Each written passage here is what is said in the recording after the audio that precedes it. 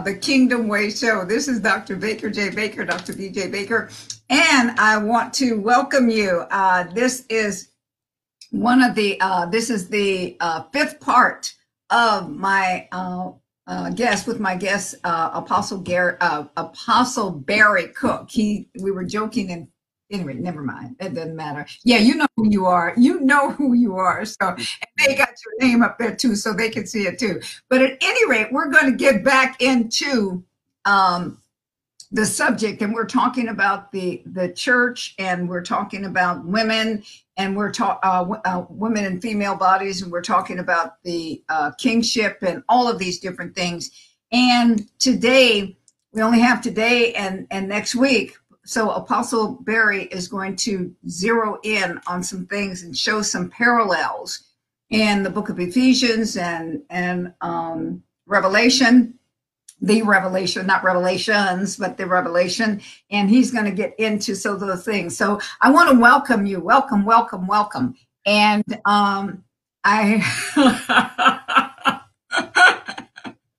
you know, sometimes it's really kind of interesting when you're friends with the people that you're interviewing or you're having on your show, because it sometimes people wonder what is going on there, but it's a lot of side stuff. So, Apostle, go for it. Talk to us.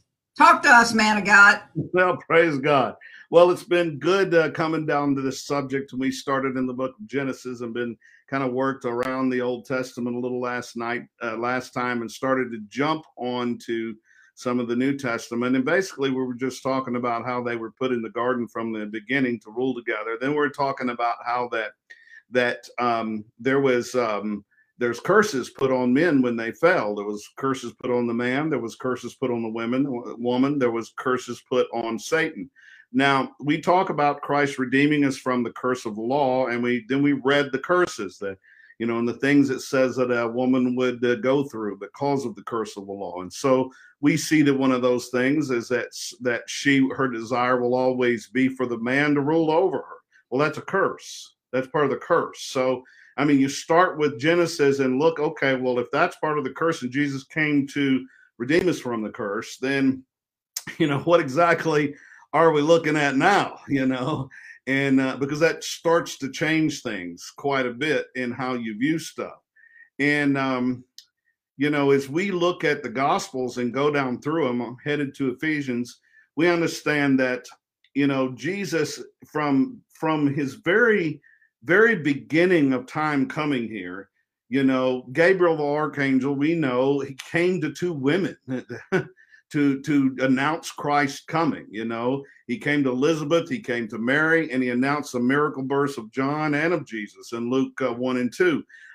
He didn't come to a man, he didn't come to a priest in the temple, he came to a vessel that he had chosen. It wasn't about him being a man or a woman, but he needed a vessel that could bring forth the Christ, and that would be their function and role in that aspect. And because of their purity, their devotion, their stand in their faith, God chose them. So both of these women even turn around and sang prophetic songs, as the spirit of prophecy was on both of them. And I'm just saying, from the very beginning, the spirit of prophecy was on them at the glorious announcement, you know, of John's baptism, you know, of his birth, you know, the Messiah forerunner and the Messiah's birth and the Virgin Mary. I mean, there was singing. They were singing prophetically. They were speaking prophetic words, you know, over the situation that we're still reading today and using and talking about. And Jesus, obviously, you know, he was born of a Virgin Mary, which is a fulfillment of the prophetic seed of a woman crushing Satan's heel. And you got to understand that God could have brought Jesus to the earth a number of ways, but he chose to do it through a woman as part of Genesis 3:15. So he was saying, I'm going to totally reverse this curse when I come. You hang on. Genesis 3:15, because I'm going to use that woman and it's going to reverse what happened here is going to be reversed. And then she's going to get a place back that she had from the original. I think some people don't understand that. But so what exaltation of womanhood is seen here is the Son of God himself was born of a virgin woman in Matthew 1. And then we know it was controversial. I mean, that's a whole other thing. God is not afraid of controversy, so he's not afraid of you being worried about a woman preaching. Four women, four women were named along with their husbands in the genealogy of the Messiah in Matthew chapter 1. This is a great honor, especially seeing that several were Gentile women. Did you hear me? This was against the law. This was not proper. This should have been taken out, edited out, pulled out. It was not common in those times. Jesus always included women, you know, and he said it, and he included, there was four women in the genealogy. That doesn't happen. Only men make a genealogy, but that's not how it worked with Christ, because it wasn't about whether it was a man or a woman. That another way he's trying to show us. You know why there was four? Because that's the end of a season, but that's a whole nother story. He was trying to say, I'm naming these four to show you that the season change on this thing, and we're rolling into something new now, and this ain't how it works. And if you still got doubts, let's add a few Gentile women in here too. There. Now what you think? Women of faith. God allowed women to touch him. I mean, and you might not think that's a big deal, but, you know, it was a huge deal in his time. And he didn't just say woman, you know, I only call one a dog, but that's another different story. But we're not supposed to bring that up at the same time we're talking positive, right? Because it would be too much truth. No, we're supposed to bring that up. And then some of them had reputations kind of like I had before I came into Christ. So absolutely. And that woman poured out oil up on his feet. He said, man, this story is going to be told every time you preach the gospel. We're going to talk about her right there. And all y'all were here the whole time and could have done it, but you worried about it. She comes in and gives everything, and y'all are worried about her spending money. You know, remember, of course, Judas was the one saying, you know, did we need that money, God? You know, because he had his, and I love the scriptures that says, because he had his hand in the money bag. That's why he didn't like the money. Where's that money going? Because he wanted it. But anyway, crazy thing. Jesus ate with harlots and sinners, and he forgave them their sins, while the Pharisees wouldn't even associate with them. Jesus went and found them and sat with them and ate with them and talked with them and forgave them and told them about the kingdom of God. It doesn't say they all got converted. So there was probably plenty of them that were mocking at him, you know, making fun of him, carrying on with him, but he still did it. Jesus taught women the word of God. I'm headed to Revelation. Jesus taught women the word of God as well as men. Again, not a common practice. I mean, that was something, Jesus set that record. After Christ did that, the apostles automatically did it. There was never a differentiation with the apostles and with the early church in the male and the females, whether it was leading, whether it was, you know, preaching, whether it was prophesying, whether it was, whatever it was. That was an equality thing that came through the cross that they learned from Jesus. You know, the rabbis refused to teach the women, as they counted them as incapable of grasping divine truths. And Mary and Martha heard his word in Luke 11. And that's Jesus preached to the women everywhere he went. Sometimes he went just to where the women were gathered and preached to them.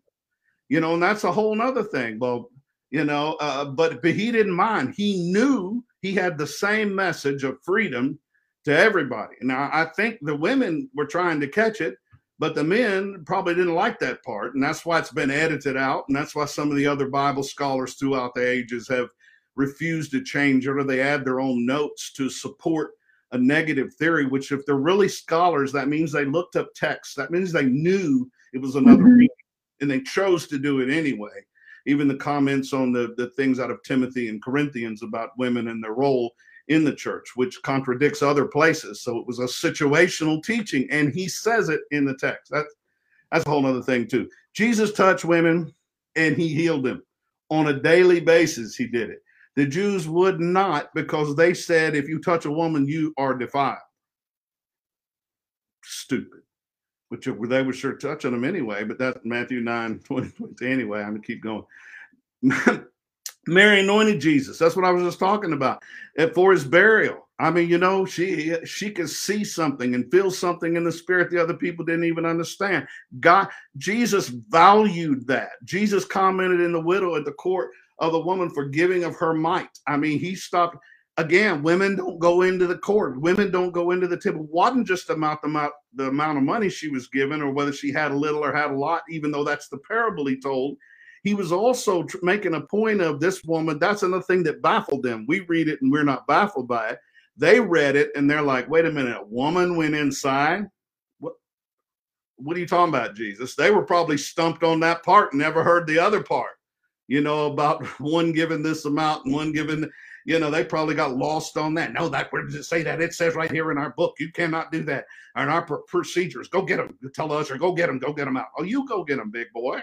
Anyway, Jesus commented in that way. Jesus also allowed women, and this is something I love when I read back through the Gospels, is Jesus allowed women to minister to him and the apostles along their trail, on their route, on their journey. And again, historical documents show us that many of the women were responsible for opening up certain regions. I mean, there are several regions in history that the New Testament church time where the women were entirely the ones responsible for opening up, and they were sent by the apostle with the laying on of hands. They weren't thinking, we're sending women, we better be careful. What are they going to? They knew it was going to be hostile. They knew it was going against the grain. They also knew they were trying to preach the kingdom of God is at hand. This is different. This ain't your father's Oldsmobile. That's right. And along with that, even in the book of Acts, when it goes into the book of Acts, there's Aquila and Priscilla, and there is preaching. There is all of these things. So the disciples followed through with what it was. So when people, when here it is, when they translate it, when they put these commentaries in, when they tried to change the focus, the way people thought, and so therefore they read differently. And now here it is, we got a screwed up thing where people are reading differently. We're reading that women are here and men are here. And because of the body that you're in, it makes you effective or ineffective. And this is one of the things that you're speaking to. The question about when did women preached all through the word of God. Preaching is not like pulling up a pulpit and having to do things in that way. This is not what they did. They went into regions. They released the word of God. They released the kingdom. And this is what Apostle Barry is talking about also. So I answered that question. Go. That's right. Well, and the reason I just started looking back through the gospel since the last time we talked and taking notes. And I was just thinking to myself of all the ways, because I thought I could skip this part. But the thing is people have to understand that when Jesus came to the earth proclaiming this liberty to women, it was revolutionary in the times. And so understand, every time he did something, when I mentioned, Jesus ministered salvation to the woman at Samaria at the well, and she witnessed to the men in the city, and that opened the way for Christ to come to that city. In John 4, the disciples were surprised at his speaking to the women, who is a notorious sinner in town. But Jesus went straight up on her. He talks to her, converts her, and then sends her to preach. I mean, he trusted her. He trusted her conversion. He trusted the time they spent. And on the other hand, I think he was just thinking, look, what a better person to come in and talk about grace and redemption and forgiveness and eternity and to believe in a Messiah. Jesus ministered, like I say, to both men and women together through the temple courts. Though as we talked about last time, the temple courts were separated with men on one side and women on the other. And the Jews would only count a congregation of 10 men. They wouldn't count it if it was women. Even if 100 women were present, they wouldn't count it. But Jesus ministered to a mixed congregation almost every time he ministered. He didn't stand in the congregation and try to speak to all of it. I mean, he went out there and said, "Oh, y'all, come on, you too, honey, come on, bring your friends, come on over here. Everybody sit down. We're all level right now. We're talking." And that was another thing that they didn't like about Jesus. They felt like they were messing up their ways because and people still feel that today. There's some religious folks that are wrong type of religion folks that you start talking about this and they get all in an uproar. And you say, okay, what would be so bad if a woman was kind, humble, submissive, bold, strong, full of the Holy Ghost, loved Jesus, could preach, pray, prophesy, cast out devils, and still made a heck of a beef stew or whatever? Would that be a problem? Wife of one man, all of those things for the deacon, all of those. Well, hey, you know what? that, see, even that, one man means one at a time. That's what it That's means. right. That's right. That's right. Dressing, and if you look at the word, I mean, he was dressing a problem of multiple wives, and that's what he was speaking to. He's like, and if you look at the word, everybody says, well, they've been married before. That's not what it says. It says, click your little Strong's button over that and find out what it says for you. A husband of one wife. It says, it's dealing with polygamy. It says anti-polygamous is basically the word. He's saying, don't be polygamous, and you got to, anyway, that's a whole nother story. But folks don't want to hear the truth. They want to hide behind religious shells and throw darts at everybody. And they're focusing on the wrong thing. But anyway, don't give me started, Lord Jesus. Anna, come on now. I got to finish. I'm almost done with this. But Anna the prophetess, she spake redemption to those in Jerusalem in the temple. And Jesus is like, well, she's waiting. She had a purpose in her looking and waiting on redemption that is recorded still to this day. There was men in the temple. There was priests in the temple, but they weren't named. She was named because of her heart. It wasn't, like I always say, it's so similar to racial issues. Instead of judging by the content of their character, we're going to judge by skin color. We're going to judge by gender, and it's like, oh, well, then we got to separate that category into another category because of this, because it's, yeah, it's okay, but that ain't really how we do it. Well, it's all right, but yeah, we don't have any women in leadership. Well, it's okay. And if you don't, it's because they haven't been discipled into that place. It's your fault. It's not their fault. I mean, go disciple some women, and why not? I mean, let's get them into the kingdom. There's some gifting sitting out there that people don't even know they have because they've been shut down for so long. Luke's gospel had a really neat emphasis on, as I was reading back through, Luke's gospel has a really special emphasis on the ministry of Christ to women. Like almost every story he tells has got a woman. It's every other story, just about every other one. Yep. Yeah. Mm-hmm. There are more references in this gospel concerning women than any other gospel. Jesus honored marriage. He confirmed that marriage was, something that he believed in, and the wife of one, the husband of one, is like we were just saying. But Jesus didn't. He was coming against polygamy. It's the same thing Jesus was dealing with when he was dealing with. There were these men are just saying, "Well, I went and found somebody else because I didn't like your cooking." I read the rules when he wrote that certificate of divorce thing. He was dealing with, because they had written in their stuff that if that day you didn't like their smell, if you didn't like their food, if that day you just woke up, and it literally says you just felt irritated at their sight, then you can go get somebody else. But they can't. They can't do anything about it, nor can they divorce you. So Jesus, even when he commented in Matthew, he's trying to set stuff in order. He wasn't trying to, like, again, we blow that into this big thing. It's like when it's like I'm out the mess. That's what that means.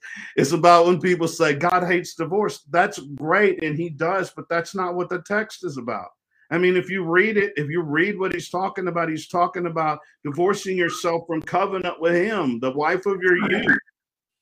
I'm like, what the heck? And it's right there in the Bible, but it's like, you love catchphrases. And I'm almost done here, but Pilate's wife. I know Pilate's wife. I only got two more that I had on my spirit. Okay. Pilate's wife. She sought to be released by God-given dream. God gives Pilate's wife a dream. All the people he could give a dream to. Woo! And he goes and gives. I'm just saying, God down to the last breath is trying. Who's the first one at the tomb? I mean, the resurrection was given to two women, the first announcement of Christ's resurrection given to two women. I'm just saying, he made on purpose. The last one to say anything with him and for him is a woman. The first one there to him is a woman. Anyway, I know evidently Pilate didn't have a problem with it, because he said, I washed my hands of this. He listened. There was that submission that talks about in the book of Ephesians. There was that submitted one to another. She said, don't you have anything? She didn't ask him. The way that she spoke it was commanding. So evidently there was that respect, that honor. And here it is. This is what he even saw this. So Go ahead. Yeah, well, there's some writers, Justin Martyr and some other ones that wrote about her, and in the Acts of Pilate, also, there is writings, and it says that she was a pronounced Christian.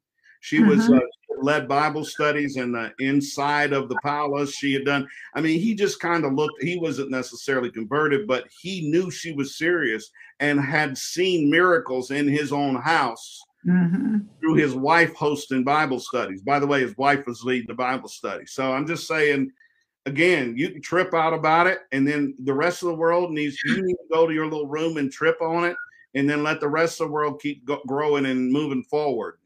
That's the thing to do. But I'll stop on that today. I don't know how much time we're at, but we have about 7 more minutes, 6 more minutes. So keep going. Okay. All right. So then let's move to Revelation then. Can we do that? Want to go ahead and go there? That was on your heart to go, because I could keep going. I could talk about Lydia and the Greek women in Thessalonica and the prominent women in Berea who led the gospel there, in Athens, the woman Damius who led the gospel and opened it up for Christ for the apostles to come into the city and preach. The men and women who were both put in prison. I could talk about Philip the Evangelist and 4 virgins. I just keep on going. It's like it's all over the book. You got to be half blind and stupid. You got to be blind. You got to be rebellious and blind and stupid in order not to see it. Yeah, in Romans 16, Paul mentions like 10 women's names who were workers, and the word worker means deaconesses. They were down in the trenches working in the gospel in one way or the other. Yeah. And those verses are like in 3, 7, and 12 of that particular chapter. It mentions they were co-laborers in the faith. They were equal laborers in the faith. And that's what that means when we use co-laborers like we're working together on a project. They use co-laborers like we are co-equal working on this. Your giftings, my giftings, your strength, my strength. We're all pulling together. Yeah, that's what we're doing. I mean, Paul spoke of Euodias and Syntyche, and those were women. Folk might not know that they were women. In Philippians, Paul exhorts, like I said, older women to teaching. He's talking about elders. The elders, let the women elders, make sure and disciple the younger elders that are coming up so they understand how to do it, and understand the same thing to the men. It was a response. Anyway. Revelation. We got, Revelation. You want me to go to Revelation? Revelation. Open that up so that you can bring this thing back, so that next week on our program, yeah. Okay, so in Revelation chapter 12, it's just one of those places that scholars, theologians, people that have read down through it notice the pattern. I'm just turning to Revelations. There's a number of texts we can go to where obviously the bride is referred to as a woman. It's a symbolic of a woman. Now here in the book of Revelation, the Revelation, whatever. Anyway, I get it. I get up to semantics. I get it. But anyway, I'm gonna mess with you. It's like when people say, I say the Holy Spirit, and they're like, "You mean Holy Spirit?" I'm like, just keep on going. Just keep on. Yeah, that. Yeah, well, they don't have the relationship I got. You see, I talk to him every day. He don't never get mad at me if I say the holy, whatever, Anyway, and war broke out in heaven, and Michael and his angels fought against the dragon, and the dragon and his angels fought, and they didn't prevail, nor was a place found for them in heaven any longer. So the great dragon was cast out, serpent of old, called the devil. It's an overarching view of what took place in the beginning of time. He was cast down to the earth, and his angels were cast down with him. They heard a voice saying, salvation and strength and glory and honor, all these belong, Lord. They overcame by the blood of the Lamb, by the word of the testimony, and by loving not their lives unto death. Put that on your bumper sticker too. And then it goes on, paralleling in verse 13. Now, when the dragon saw that he had been cast to the earth, he persecuted the woman. He came after the church. He came after the body of Christ who was there. And he gave birth to male child. They were growing up, mature people out of the church, the woman, the church. So this whole next few verses is how the enemy stands there to wage war against the church, the woman, so that they quit birthing sons. It quits growing. So the rest of those chapters, the serpent spewed out in the mouth of flood on the woman that he might cause her, but the earth opened up and helped the woman. So we have to understand, even as a church, there's resources that have been put down here already for us to find. And that doesn't say that it's just that yes, there's stuff coming down from heaven. Yes, there's stuff you're believing for that hasn't made it here yet. But there's also resources down here that are meant to help spread the gospel, to fulfill assignments, to, empower destinies, to finance, purposes and projects and things of that nature. But the point of this is, and our closing today, hallelujah, is that the women throughout the scripture were metaphored often, as we'll see in the next text we look at in the next program. Thank you, Dr.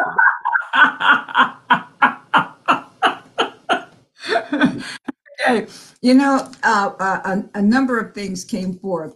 Number one is that when you looked at Anna, the prophet that was there, Simeon and Anna, Simeon had waited, but there she was. She had done what it was that she had been doing in order to be there, in order to speak. And just as you said, there were a whole lot more people that could have done, there were other people there. We have to realize that God does not choose women just because there's nobody else to take it. Catherine Coleman many years ago was saying that God says that she wasn't his first choice, that he actually had it so that this would happen and that would happen, but that she did this because a man wouldn't take it. I believe that this was something that she needed to say. She needed to have to do that. But I'm here to tell you, we're here to tell you that God does not choose. God didn't choose me because some man didn't do what he was supposed to do. I was born for this. I was made for this.